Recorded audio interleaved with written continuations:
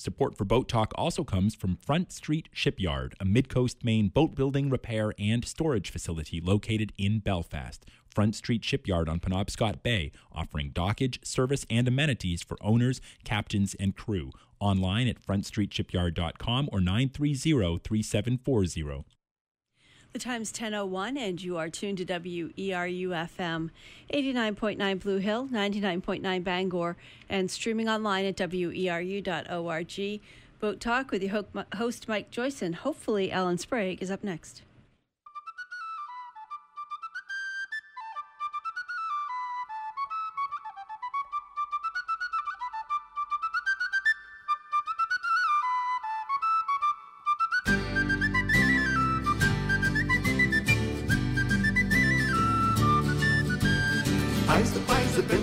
And I shall buy them sails, sir. I shall buy the catch of fish and take some home to lie, sir. Good morning. It's the second Tuesday of the month. Makes it the time for Boat Talk. And we are coming along this morning solo so far. Alan Sprague hopefully on the road on his way. I did speak to him this morning. Kind of expect him. You ever see that Far Side cartoon where the elephant is sitting at the piano? And he's thinking, this is my nightmare. I can't play this thing. I'm a flute player. And Alan always opens the program with a pun. And I would be completely unable to come up with one, even with probably a month's notice. So there will be no pun so far to get Boat Talk going this morning. Alan's probably out on the road. It's no big deal. We organized Boat Talk fairly loosely, tell you the truth. We had 2 or 3 different plans this morning before we settled on the one that may or may not be happening at the present time. Let me give you the phone number, too. 1-866-625-9378. We answer the phone whenever it rings at Boat Talk. We have no big fixed agenda, but a couple of things to talk about this morning. And always interrupt ourselves for anybody that's interested or brave enough to call. And again, 1-866-625-9378. This morning we're going to talk to Jeremy from down to the Bath area. Jeremy's volunteer on the Virginia, the rebuilding Maine's first ship. Virginia was the escape pod for the Popham colony back in, I believe it was 1607, 1608 back then. Also, it turns out that Alan Sprague and I read the same book, which is a little bit rare, and we happened on this kind of fortuitously, and it's a good one, too, and it's got a great local angle on it. Hampton Sides is the author, and the book is called In the Kingdom of Ice, The Grand and Terrible Polar Journey of the USS Jeannette. And this was a polar expedition of the USS Navy and the guy from the New York Herald back in 1879, early 1880s, and they had kind of a hard time saving themselves, and some of them lived, and the last fella who survived that thing was Herbert Leach, who was just a regular seaman on the voyage, and it turned out that Herbert was from Penobscot, Maine. So anyway, we'll read you a little bit from In the Kingdom of Ice this morning, talk about Herbert Leach and Virginia. But always interested in, like I say, whoever's out there and what they're thinking, 1-866-625-9378. There's a couple of things in the news. The most interesting one to me was, did anybody, you got to see it on TV. Security cameras are everywhere nowadays, and the breakwater in Eastport, Maine collapsed the other night. In the middle of the night, just let go.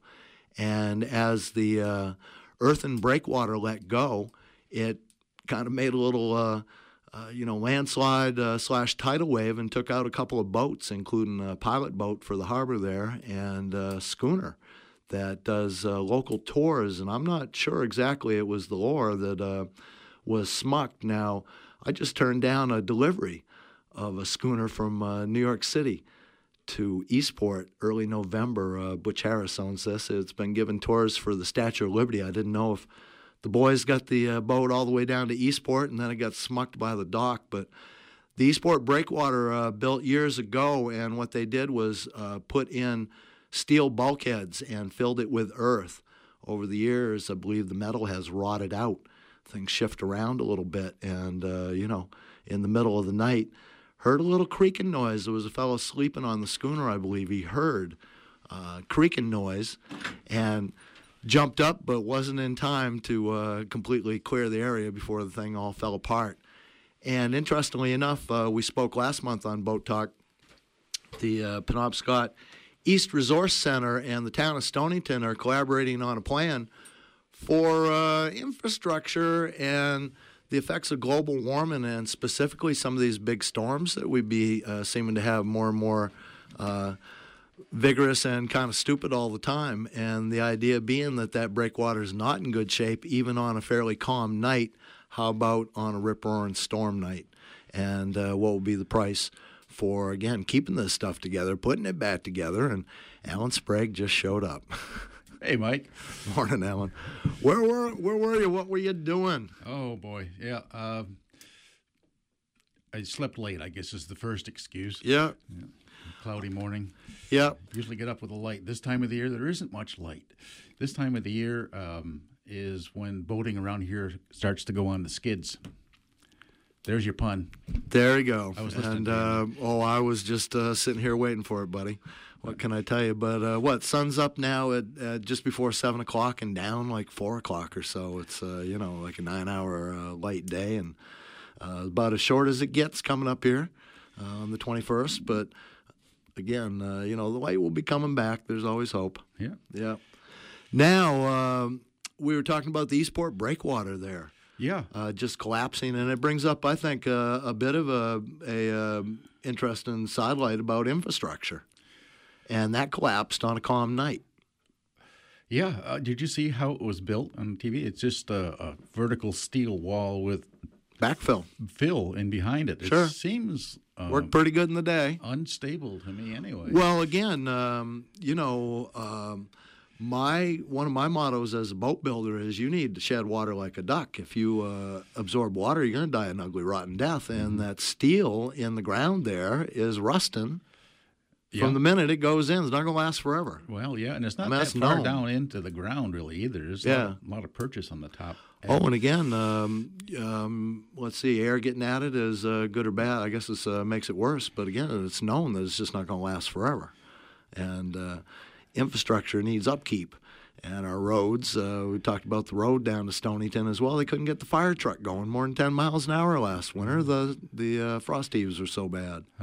And again, the end of the pier down there on the east end of town floods on big tides, and I'm sure that water, that fill in there is saturated most of the time. Yeah, and the issue is not only what's going to happen just over the accumulation of ordinary time, but how about disordinary time with bad storms. So brings up the question, how many other breakwaters like that are ticking away? Just what I'm saying. Yeah. Exactly right.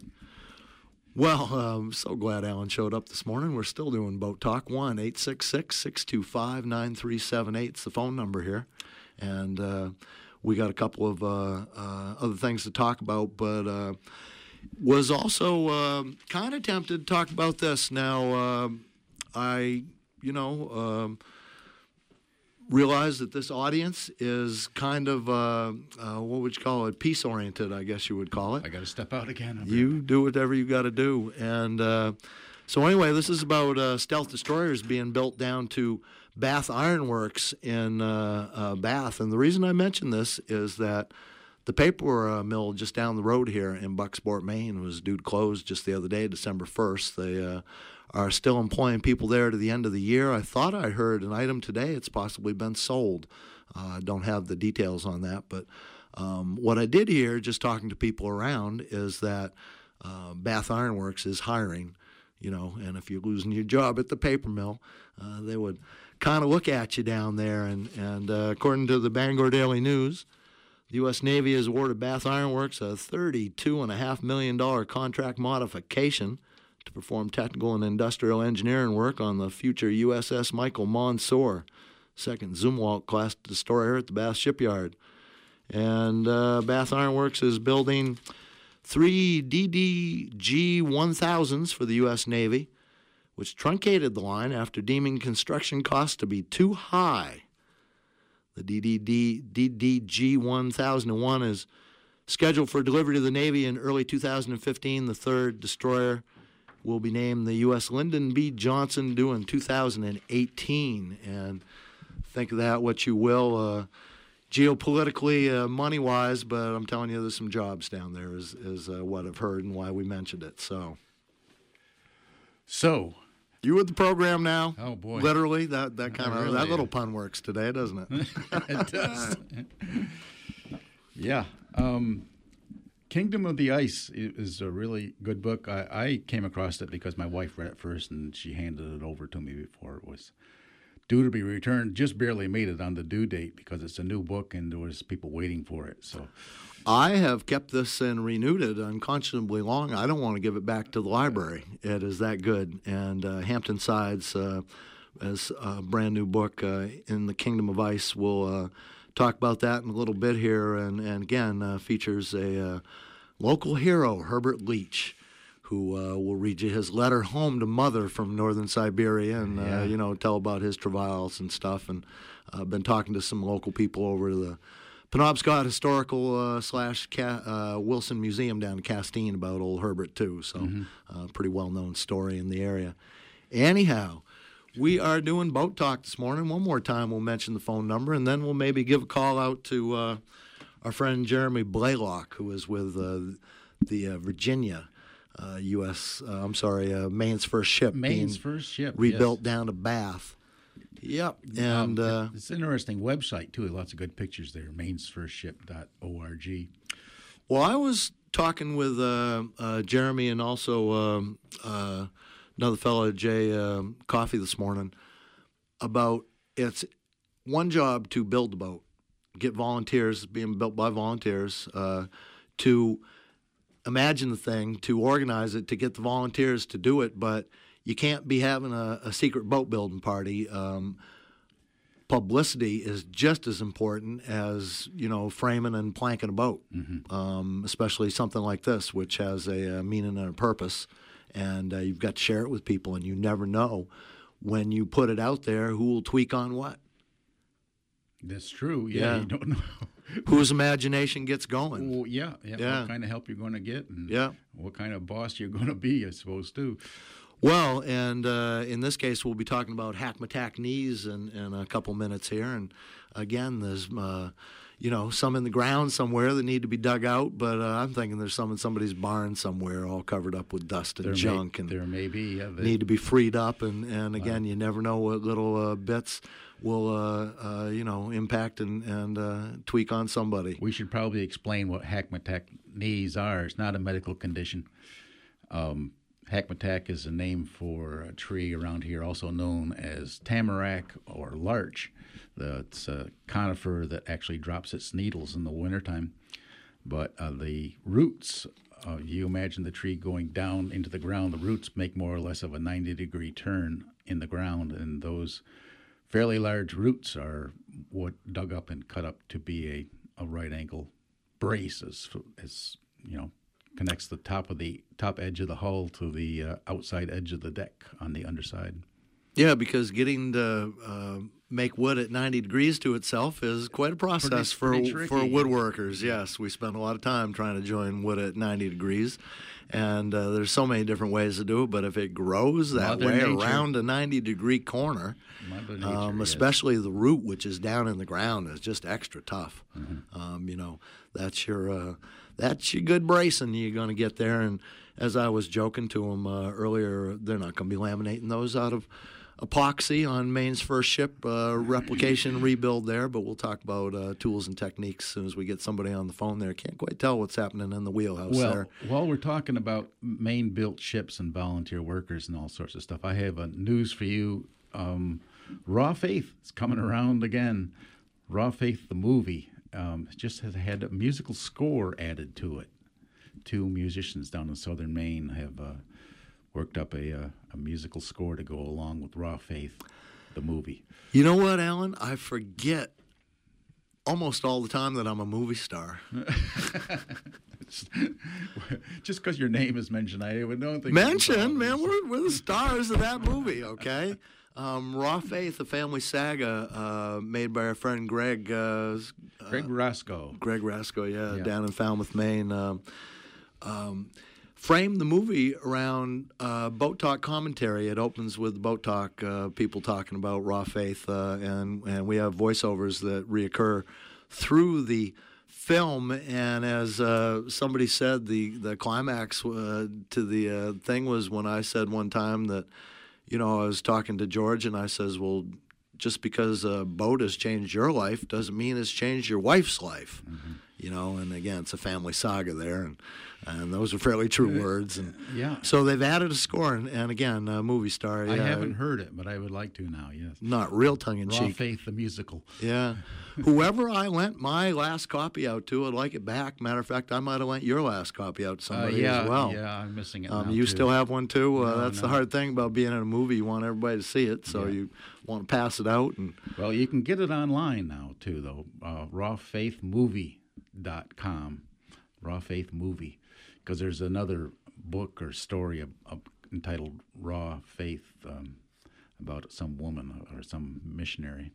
The genius of this, Alan, is, too, that we got to be in the movie, but as radio guys, we didn't mess up the movie with our, like, say, camera ready. Would we be cast as, probably not, no. Yeah. And so anyway, it's good that they just give us the voiceover. So, yes, Movie Star, but it didn't have to show the face, so to speak. He's trying to get some funding together to show it on PBS. PBS said they would show it, but you have to be wonderful. You have to pay your own ticket, I guess. Well, isn't that interesting? Yeah, it would be wonderful. They've been doing some real interesting stuff lately, as a matter of fact. The the PBS has organized their channels into over the air TV. They've organized the channels into a couple of different channels. Where one is called the Create Channel. It's mostly how-tos. They have a bunch of cooking shows, some travel shows, some woodworking shows. What they don't have, Alan, is this old boat. Oh, Yeah, that's true. And when I think about that, I think we can't be on TV. Come on, But anyway, the phone's ringing, isn't it? Okay, we have a person on the phone. So our guest is on. You. Yes. Good morning, Jeremy. You there? I sure am. Good morning, guys. Morning. Where are you at this morning, Jeremy? Oh, I live in Rouseck, which is right across the Kennebec River from Bath. Down to Bath. Yeah. And you're a volunteer on the Virginia, which is a recreation of the Popham Colony's escape pod ship. Tell us something about it. Yeah, it wasn't actually built as an escape pod because when they started, they didn't know they were leaving so fast. But they were, they needed a small utility vessel to go up and down the coast, exploring and trading, and looking for that Northwest Passage and all. So they started building this thing, and they got it done in probably 8 months, which is amazing for being in the wilderness. Do you have any idea how many people it took to make that in 8 months? Well, we don't have any record of who was actually working on it. They started out with about 100 colonists, but half of them went home within like 5 months when it became obvious they weren't going to have enough food for everybody over the winter. And then they launched it the following spring. So we have no idea who actually worked on the ship because they were building a fort and exploring and trading and doing all those other things at the same time. Let's go back to one of my favorite ideas as a sailor, up and down this coast, with the buoys and the nice charts and the zoom out button on the GPS. Imagine you showed up here in 1607 or 1608, and it's all for the taking, apparently. There's some natives here, but basically you can move in anywhere you want. And how do you know the good spot? Well, there was a number of explorations in the decades previous that sort of mapped out the area. And the earlier one, which was just 2 or 3 years earlier, was George Weymouth, I believe. And he actually kidnapped some natives and brought them back to England with him. Who then traveled widely, and one of them was able to say to the Pilgrims years later, "Hey, Pilgrims, how's it hanging?" Because he'd been to England and Spain and back through Newfoundland, and made quite an odyssey. Yeah. Yeah. So that exploration had scoped out a couple of places that they thought might be a good place for a colony. Yeah. Having been down where the Popham Colony is, I wouldn't, have chose that spot myself any more than I would have chose St. Croix Island for the people that wintered over there in the middle of the ice-choked island down east there and had a hard time surviving. And again, they come up a little bit short.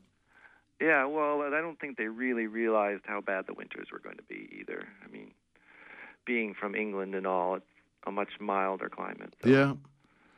So anyway, you folks are rebuilding this boat, the Virginia. You've got a shed down to the Maine Maritime Museum?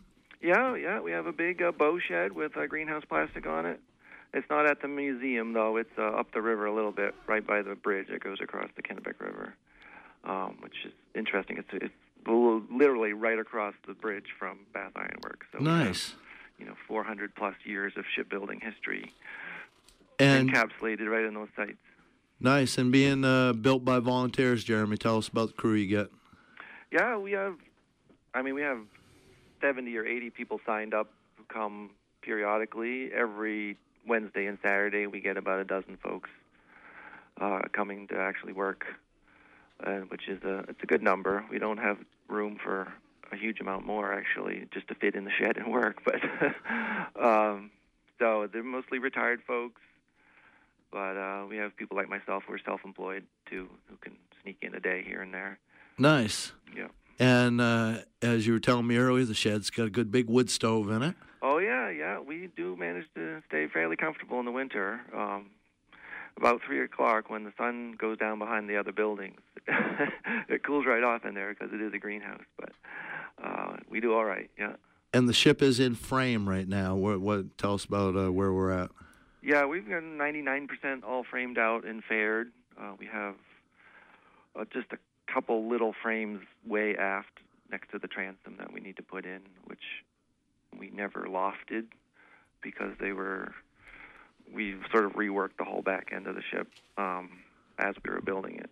So we're going to just put ribbands up and take patterns off of those for the last 2 frames that are right at the transom. But we should be getting through those 2 frames this month, and I think we can probably put a plank on sometime in January. Cool. A ship like that, of course, didn't have a finely lofted, computer-corrected set of line plans. It was built, by eye, basically.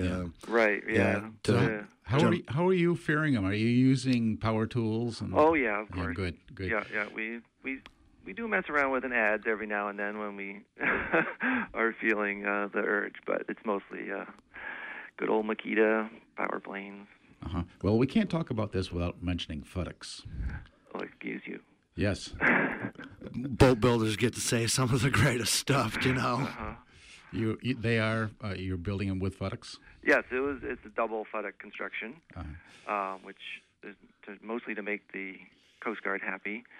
The original probably would have been single FedEx, which would they just be overlapping at the ends. And they would have planked and framed simultaneously from the keel up. Well, this boat building process really is a visual thing, and I'm sure you have a website with lots of pictures, why don't you? Yeah. Our website is mfship.org, and that has videos and pictures and all sorts of background information on the history. And we also have a Facebook page, which tends to have the latest and greatest photos on it. Got a note from you, Jeremy, that reason we're talking to you this morning, you need some knees. Yeah, we were thinking, since this is Maine's first ship and not just like Bath's first ship, we wanted to get some wood in the ship from every county in the state. So since white oak doesn't really grow all over the state, we thought, well, Hackmatack probably does grow in most of the counties, if not all of them. So we were hoping to get a knee or a stump or something from every part of the state so we can truly make this Maine's first ship. Well, maybe somebody's out there and they got some knees in the corner of the barn. They might not even know what they're good for. Yeah. And again, we need to free that up somehow and get people Imagineering on Virginia. Yeah, that would be great. I mean, we have 60 plus knees that we need to put in this ship. Wow. There's only 13 counties, so we're going to have to double up somewhere. Well, right, yeah. And most of them will need to be 4 inches thick, I believe. Oh, that's fairly small, really. Yeah. We have a couple big 8-inch thick ones, but. How big's the boat, more or less? 51 feet long and 14 wide. Yep. And be rigged, with 2 masts? Yeah, it has 2 masts. The main mast is actually a giant sprit sail, and the mizzen mast is a lateen. Cool. Well, Jeremy, keep her going. All right. I'll do my best. The public, if they're driving down Route 1 and spot your bow shed from the bridge there, welcome to stop in on, what was it, Saturdays and Tuesdays were your building days? Wednesdays and Saturdays. Wednesdays and Saturdays, yeah. And normally, if we're in there, we replace Old Glory with the flag of St. George, which is the red and white cross. Come on down. Yeah, so nice. That flag's fine. We're there. Nice. Well, thanks for speaking with us this morning, Jeremy. We'll keep in touch. All right. Thank you. I enjoyed Good morning. Thank you, Jerry. We have another phone call, I believe, right on the line. Good morning. Welcome to Boat Talk. Oh, good morning. You're on Boat Talk. Hello, Derv. You there? Good morning, Alan. This is David. Yeah. Good morning, David. Glad you're there. And isn't this wonderful? We're definitely into the internet age now. Where are you at? I am in Whangarei, New Zealand. New Zealand. Talking live on Boat Talk. We thought it was cool. The other fellow was in a Rosic, What the heck are you doing down in New Zealand, Dave? Geez, I'm having a great time. This is a great spot down here. I'd be right at the top of the list for the New Zealand Tourist Board. It's a lot of fun. That's what I've heard from everybody that's been down that way. Yeah, it's a lot to do, and people have great attitudes. A lot of boats here. Boating is a big deal here in New Zealand. A lot of excellent boat work that goes on. Beautiful places to cruise. It's a great spot. All right. So speaking of boats, why don't you give us a little brief story of how you got there? Brief story. I'll try to make it brief. 3 years ago, a little over 3 years ago, I bought Rewa, which, by the way, is a New Zealand word, as it turns out. Means it's also a Sanskrit word. It means new beginning. And so it was sort of that for me. And I sailed off from Maine the day after the first snowstorm on Halloween of 2011 and sailed down through the Caribbean and across the northern part of South America over to Panama and through the canal and off to the Galapagos and over to French Polynesia and Tonga, and now 3 years, 17,500 miles later, I find myself here in New Zealand. Wow, you're not, I take it, wandering aimlessly. You have a plan, Dave? Well, I don't really want to think of it as wandering aimlessly, but no, I don't really have a plan. We're not on a schedule, but are we on a circumnavigation? No, not really. I'd been to the South Pacific. I'd sailed in the South Pacific when I was in my 20s. You might remember that actually from when I came back and when we worked at Hinckley's together. Right. And so I had always wanted to come back to this part of the world, and it's interesting to see the changes that the cruising population has had, the influence of the cruising population on some of these more remote areas. It's been interesting to go to these places again 30 years later and see how they've changed, principally because, from the cruising perspective. But the South Pacific is, has a lot of romance and excitement to it, and I'm just enjoying being in this area. I don't really have an interest in sailing around the world per se, but more exploring remote places that probably won't exist 30 years from now. So I I don't have a particular goal. I'll be here for 6 months, and then I'll go up to Fiji, and I'll spend next winter, as they would say here, summer for the northern hemisphere, but winter for down here. Spend next winter up in the Fiji area, and then I'll come back to New Zealand, and then go back and forth for the next couple of years, probably. Nice. Basing myself on New Zealand. Tell us about the boat.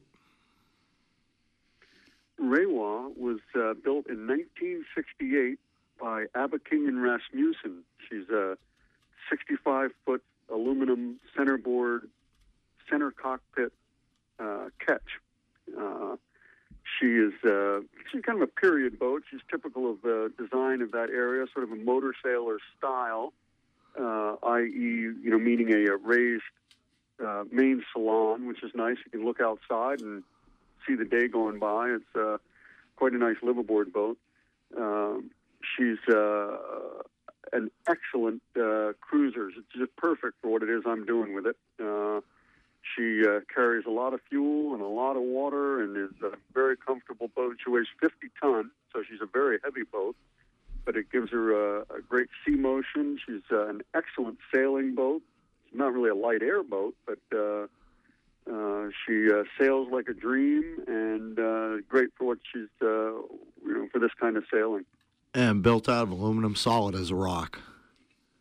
Solid as a rock. That's exactly right. Yeah. And as I say, not really a light air boat, but 15 knots of breeze. I'll scoot along at 8-9 knots. So it's a good sailing boat. It's cable steering, so you feel the wheel. It's not so many boats this size now are with hydraulic steering, and you don't really have the feel of the boat with hydraulic steering. So it's sort of the sports car feel in the Rolls Royce size. So she's a great boat for what I'm doing. I can imagine a couple of doldrum days. You seen any storms, Dave? No, I generally try to avoid them. Good man. There's really, for what there is for electronics and information about weather these days, you really, you have to kind of not be paying attention to get yourself caught up in something too awful bad. Long passages, you can't predict the weather, more than a week out per se, but in terms of any major stuff. And that is also being said of being tropical sailing, where the weather is much more predictable. You get into the higher latitudes, and the movement of fronts and such is certainly much less predictable. Main weather, being what it is, of course, and that starts to happen down here in New Zealand as you get farther south. But the type of sailing I've been doing in the tropics, it's pretty predictable. Nice attitude. Just talking to my buddy Captain Sonny Perkins recently about favorite spots around the world. He mentioned Christchurch, New Zealand, especially dramatic. He liked the people and the place. The ecology is kind of otherworldly. Got to be from a fellow from New England, isn't it? Well, it's. I was at a place called Wahiki, which is an island in the bay where Auckland is. And my daughter was visiting. We were sitting there in a little restaurant having a cup of coffee, looking out over the scene.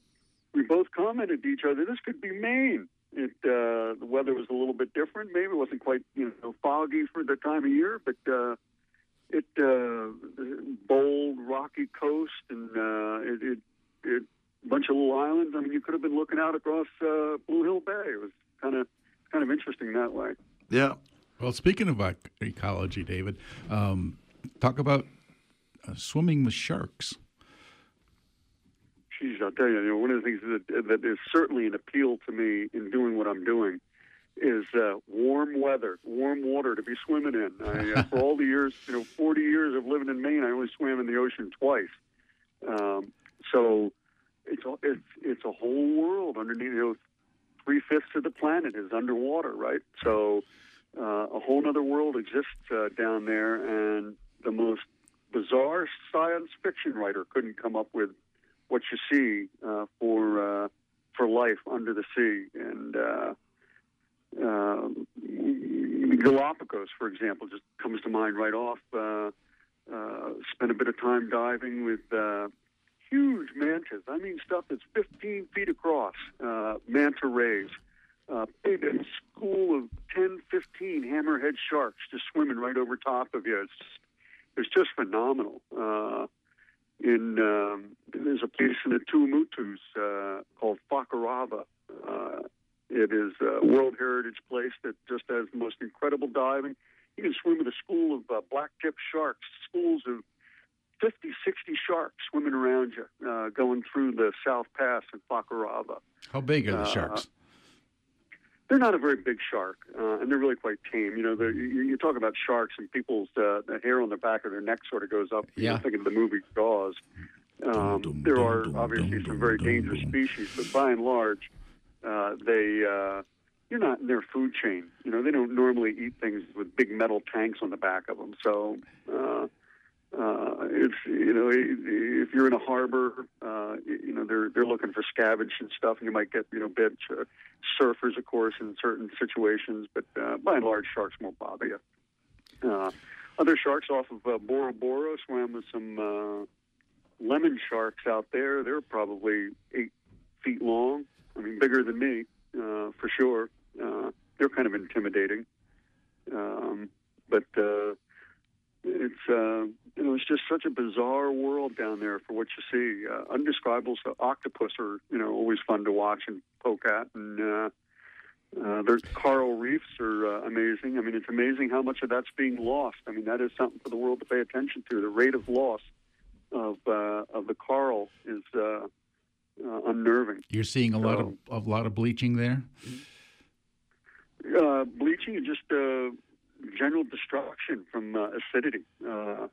And again, comparing what I saw 30 years ago when I went to Australia that time. It is. I feel the same way. I see changes here in the 30 years I've been going to see. The 30 years not a long time, Dave, for us to notice changes, you know, which is kind of attention getting right there. What a wonderful world, though. Who are you traveling with? And it's got to be a voyage of exploration with people, too, isn't it? Well, one of the great things about this kind of sailing is the people you meet and you run into, and it is it's an interesting crowd. The people that do this kind of, you know, extreme cruising, you might call it. In terms of my own personal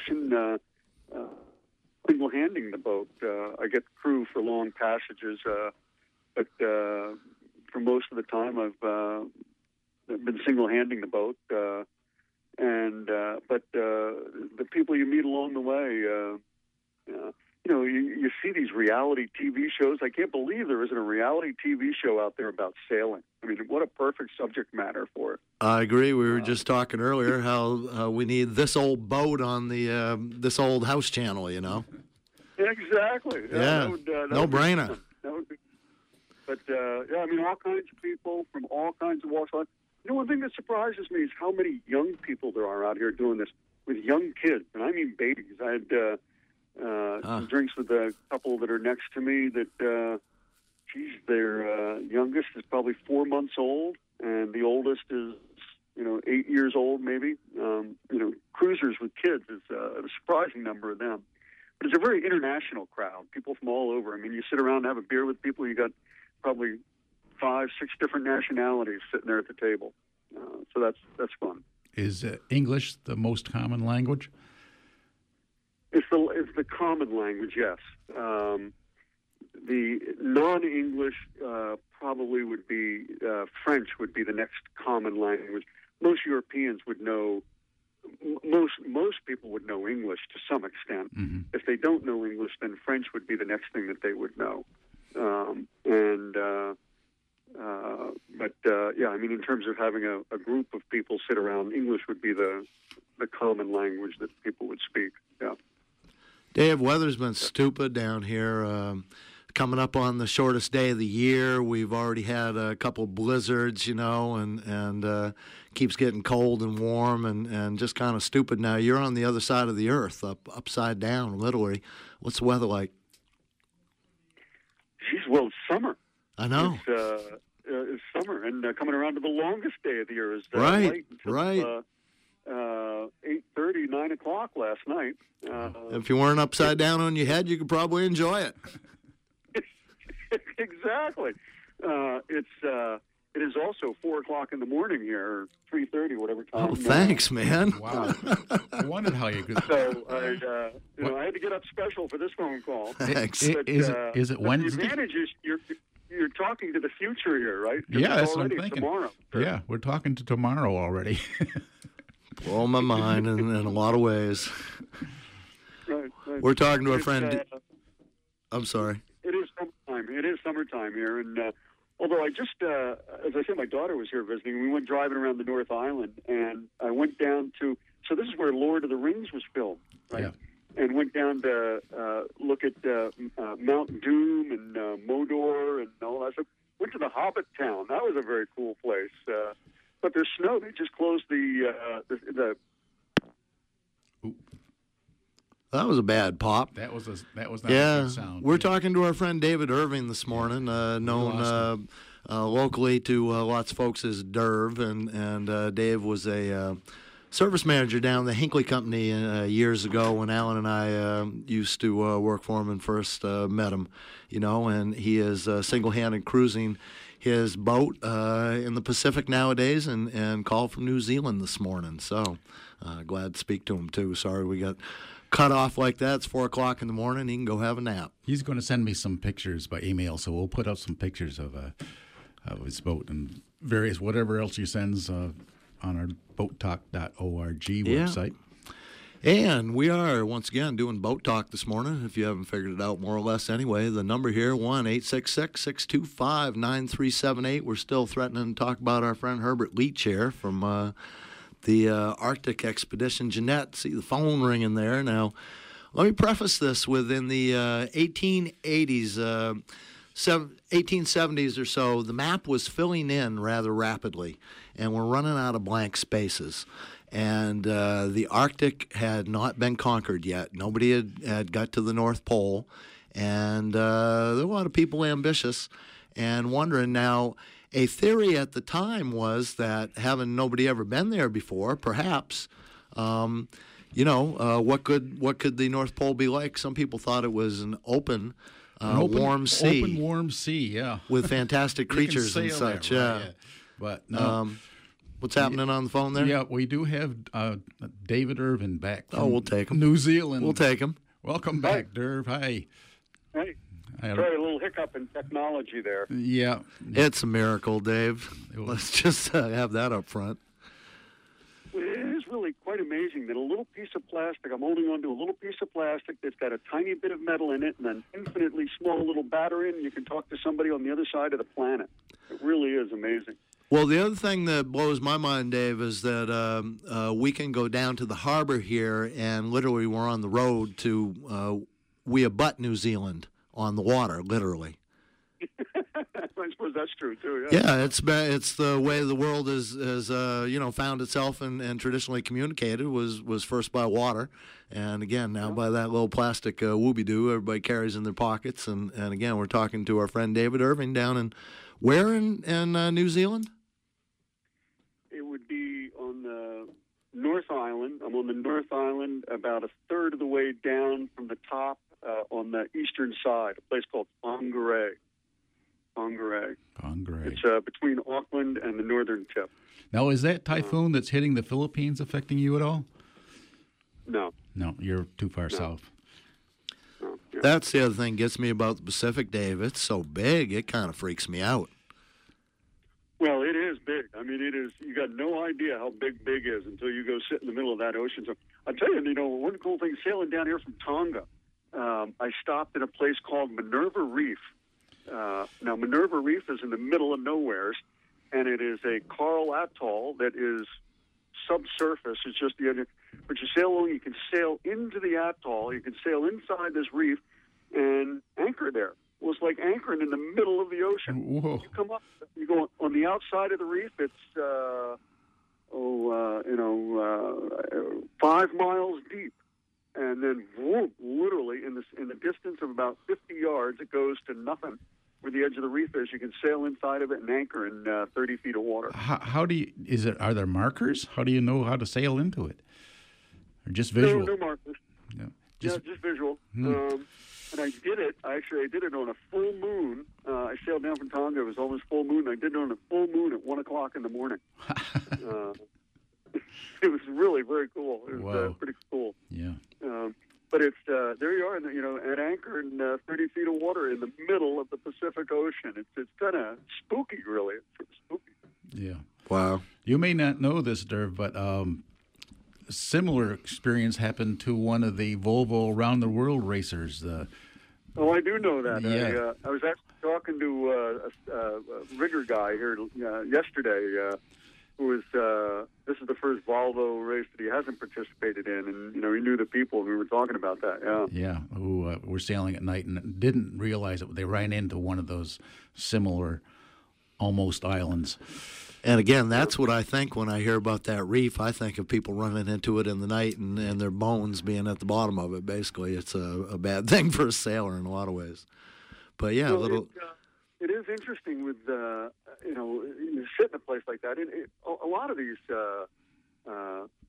places where I've been, it's you see on the chart, reported to be 25 miles southeast of charted position. Oh, great.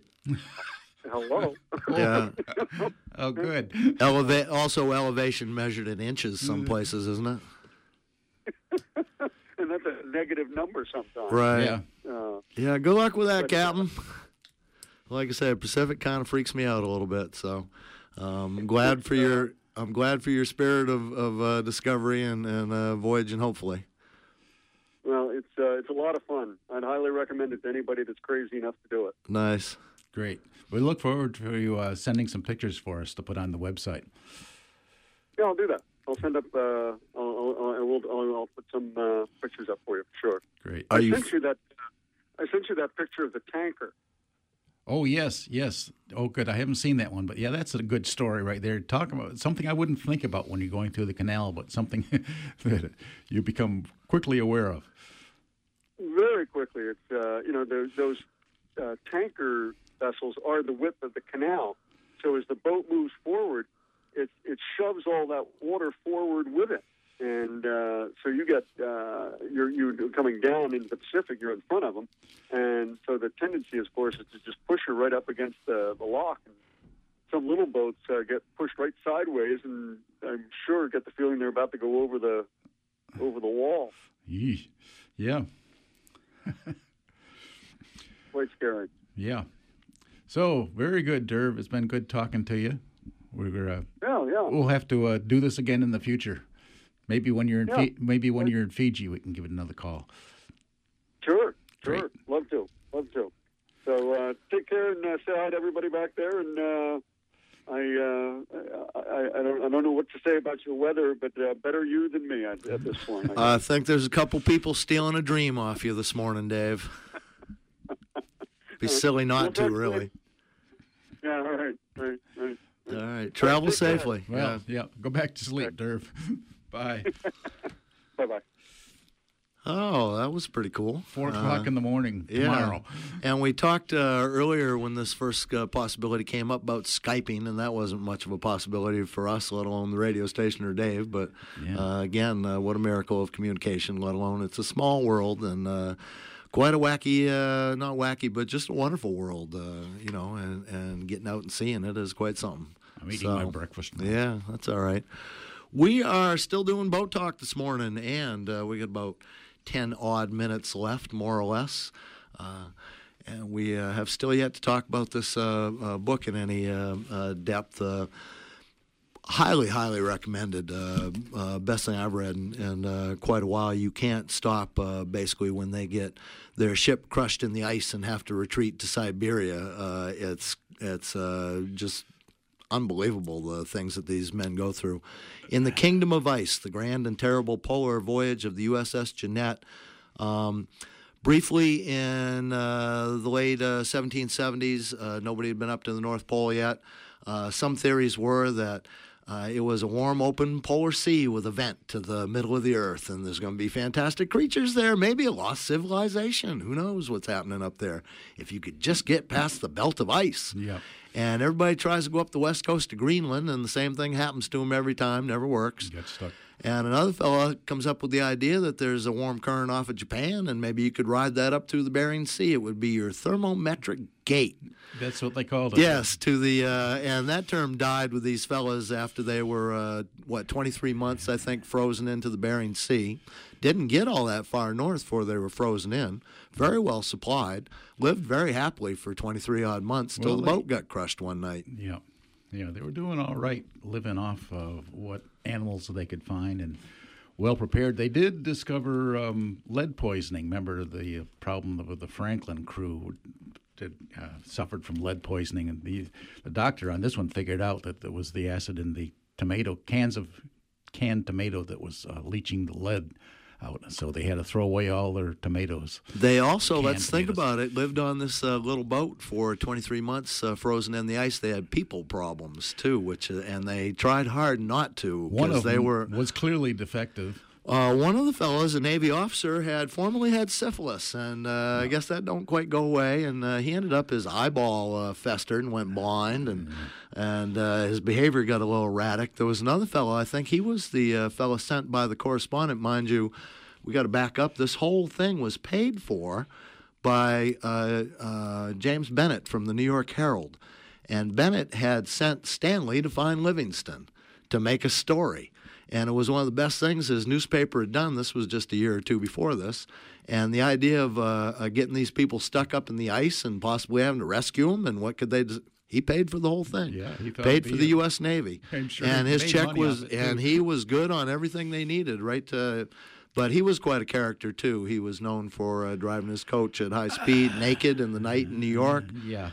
Peeing in his fiancee's piano? grand piano. That's what they call the piano? Yeah, so he was a bad boy, but it's a heck of a story, too. So these fellas got their boat crushed in the ice. Now, they had rehearsed what to do. This was not unexpected. And they have stores, and they have small boats, and they are going to drag these boats across the ice to northern Siberia. They had dogs to help drag, too. Yeah. And no big deal. They got a couple of Inuits. They'll hunt, and they'll kill whatever they can, but they're dragging literally tons of supplies, tons, in these three boats. And the ice is not smooth.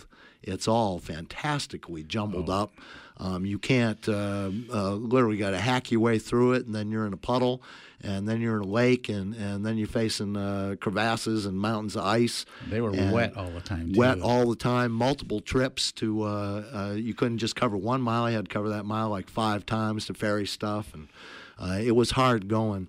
Here's a little taste of it right here, literally, from the book In the Kingdom of Ice, Hampton Sides. While aboard the Jeannette, the men had never been in want of food for 2 years. They'd always had plenty of it and enough of variety in their diet to keep them satisfied. But now on the ice, their diet was essentially reduced to 2 staples. There was Liebig's beef extract, which they sipped as a warm broth like consomme, and there was pemmican, a substantial mixture of dried meat, mashed berries, and animal tallow that had sustained many an exploring expedition over the decades. Pemmican was hearty, nutritious stuff that kept for years, weighed little, stored easily, and rarely went off, but it was boring. And it was noticed how it had become fish, flesh, and foul to us. It had a sticky, salty gameness that was nauseating. It stuck to the roof of the mouth and glazed over the teeth and tongues. It radiated sour, deceptic fumes from the stomach, clung to their hands and fingers. It was everywhere. On them and in them, they had become walking pemmican. And then, too, and there was no way to put this delicately, pemmican corked them up. It lingered in the system like cement and strained the nether regions. Comparative scatology became conversation point around camp stoves. Beyond their drab diet, the men suffered a problem even more irksome, constant wetness. As the Arctic world slowly melted with summer's advance, the men found they could never get dry. Their skin, clammy and wrinkled, sloughed off in layers. Their sleeping bags became like pulp. Water and sludge spurted from their boots with every shambling step. The rawhide soles, said Melville, became so soft they took on the consistency of fresh tripe. When they tried to sleep, the heat of their own bodies would melt the mushy snow beneath their rubber blankets, and soon they would be lying in puddles of cold water. Dr. Ambler wrote that sleeping in wet clothes in a wet bag on wet ice makes every bone and separate muscle ache in the morning. Today I've not been able to draw a breath without pain. Sounds like fun. Let's go.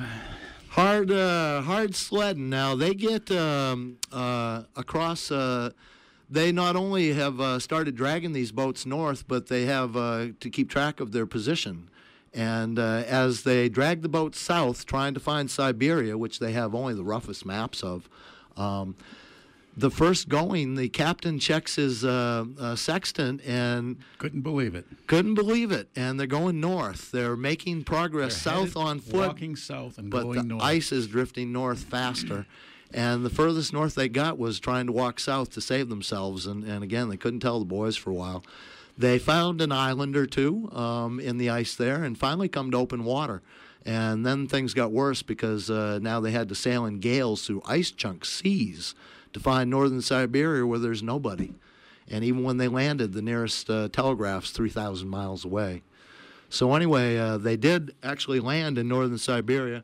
We're running out of time here. I'm not going to be able to read you the part about the boat voyage here, but our friend Herbert Leach, ordinary seaman, he was in the one of the boats that survived with Melville, the engineer, and Herbert's conditions were just what we described there, and his, bones started poking out the end of his toes there. And so anyway, they rescued on shore by some natives and found some convicts to get him in touch with the local authorities. And Herbert writes a letter home to his mother in Penobscot, Maine. I'd like to share that. Hopefully last thing in the end of the thing here, if they don't pipe us out. My dear mother, we laid in the ice until our ship was taken from us, and then our hardships began. We encountered a heavy gale which nearly put an end to our suffering. My feet were frozen stiff, and my legs were chilled to my body so badly, I think they could have been taken off without my feeling it. When we got ashore, I was in a tight fix. I could not walk and was in much pain.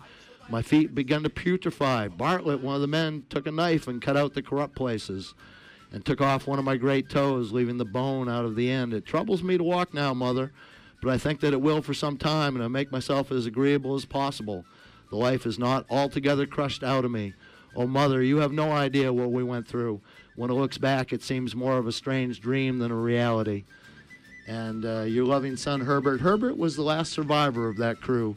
Died in 1933 and worked in a shoe factory in Massachusetts. Gave lectures about the thing until his death. And we'll have more about that in the future in Boat Talk because we just run out of time. We're against the wall. Time to make room for Rich Hilsinger and On the Wing coming up next here on Community Radio, WERU-FM Blue Hill, 89.9, 99.9 in Bangor, and on the internet at weru.org.